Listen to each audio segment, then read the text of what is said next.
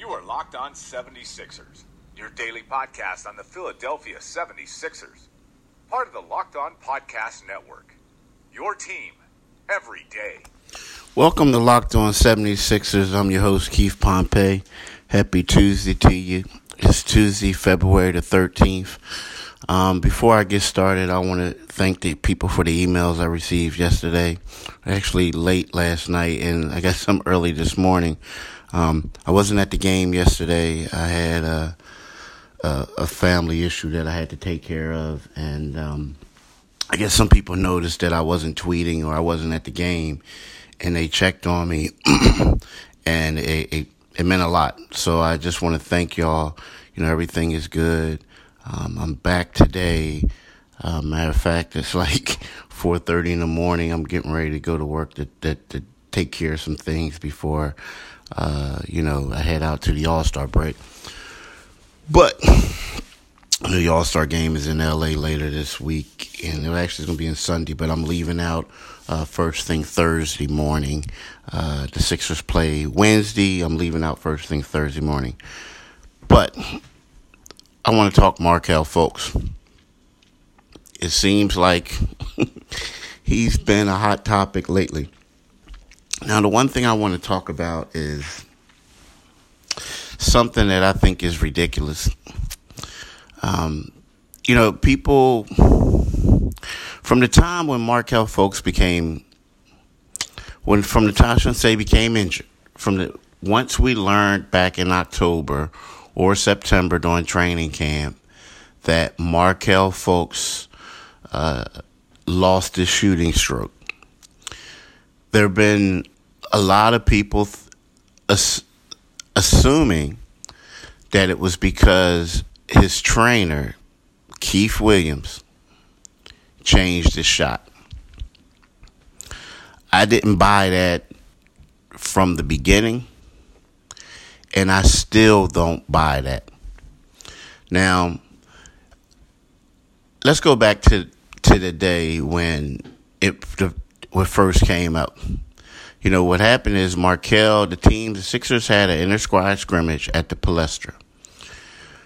Markelle's shooting form was lower than it typically is, than it was at the University of Washington. So, a video came out of a guy who covered him at Washington saying that Markelle changed his shooting form. He looked at it. He didn't ask Markelle anything. He came out with the video. So the next day, which reporters do, they asked Markelle a question about his shooting form. And did he change it? And Markelle said, oh, yeah, I tweaked it a little bit. From that point, I took it as if, like, something was wrong and he was trying to deflect. And the way that he said, I did it a little bit, but I'm going back, this and that, let me know that, okay, maybe he's saying this just to get us off the subject. But going back means like, yeah, my shooting is messed up, but I'm trying to work it out. But I don't want to tell y'all that I lost my shot, that my shot is broken, right?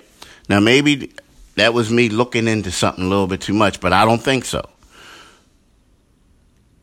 So what happened is, next thing you know, everyone starts saying his trainer changed his shot, right? And people were insinuating that. Keith Williams went on the radio, said I didn't change the shot.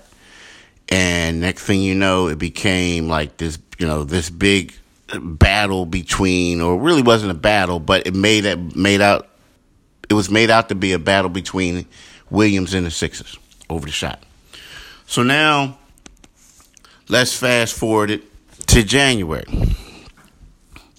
where, there's been reports and people, Williams worked out with Markelle. And now people are coming back and saying, hey, did this guy actually change his shot? And is this the reason why he can't shoot the ball? To me, it's absurd. I mean, think about it. So you got a guy by the name of Keith Williams who since Markelle was 8 years old, has been working on his shot, right? This guy, it was always, he turned him into a solid shooter, a solid 3-point shooter. He also, worked on his game so where he can get to the cup. Not only did he work with Markelle, he worked with Kevin Durant when Kevin Durant was coming up. He worked with DeMarcus Cousins during the draft, and then he still works with him from time to time. So here's a guy who has a track record of working with solid shooters. Durant, Cousins, both great 3-point shooters, right? And then yet and still, we're to believe that a guy who's basically his son, a guy that he's raised since he was 8 years old, he's going to basically at the 11th hour change everything and make his shot worse. Come on now. It doesn't work out that way. I just think that Keith Williams has become an easy target. If you look at Keith Williams, he's a grassroots guy, right? He doesn't work for an NBA team. He's straight grassroots. I mean, he's the equivalent of a guy here from North Philly or South Philly, who works at the rec center and all the kids love him. But then next thing you know, he's not working for an NBA team. So he becomes an easy target without a voice, so to speak. I never believed that this guy changed his shot. Now, again, there is something wrong with Markelle right now. People don't want to address that. But what they're doing right now is I think everyone wants to shift the blame on someone else. Okay, so let's blame Keith Williams. Okay, let's blame the agent. Okay, let's blame the Sixers. But what about the kid? Now, just something that I want to say. I remember when I went down to D.C., and it was right after Markelle was drafted. And I went, Keith Williams was in there. There was a guy nicknamed Tap was there, and Markelle.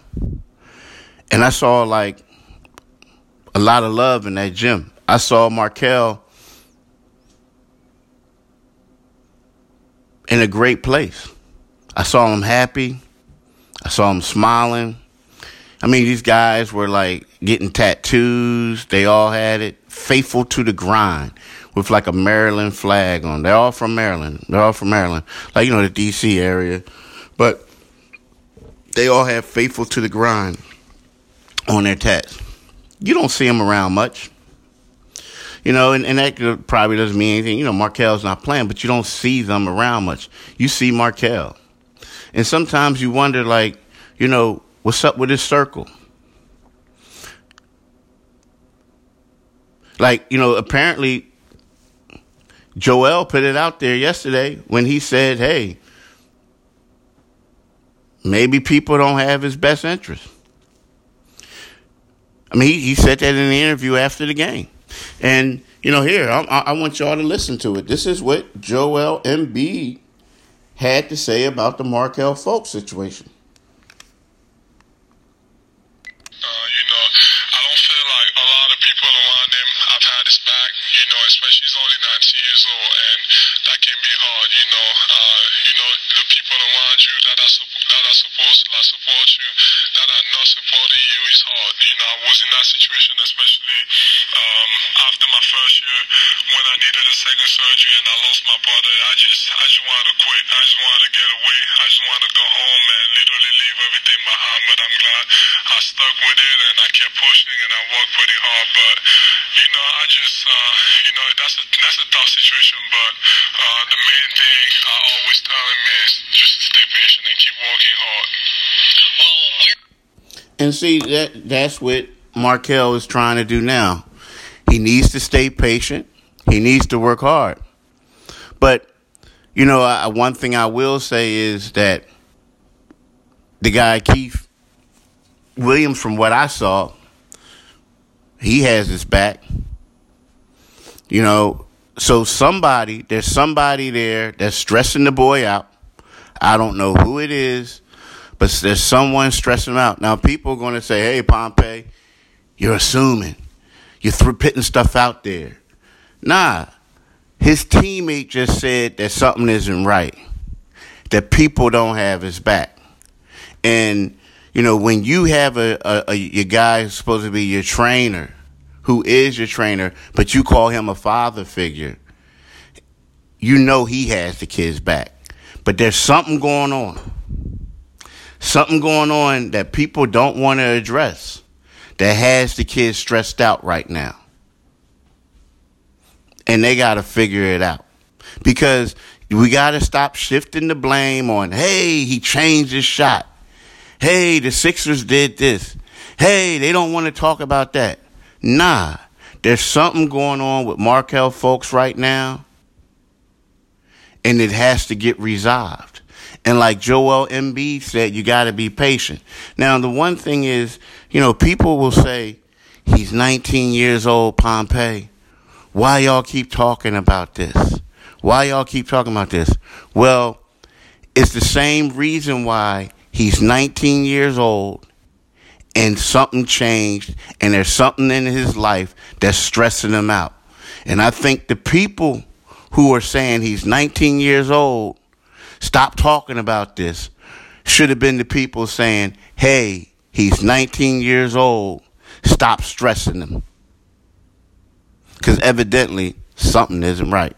But hey, I want to thank y'all for listening to this podcast, and I'll be back tomorrow. Have a great one.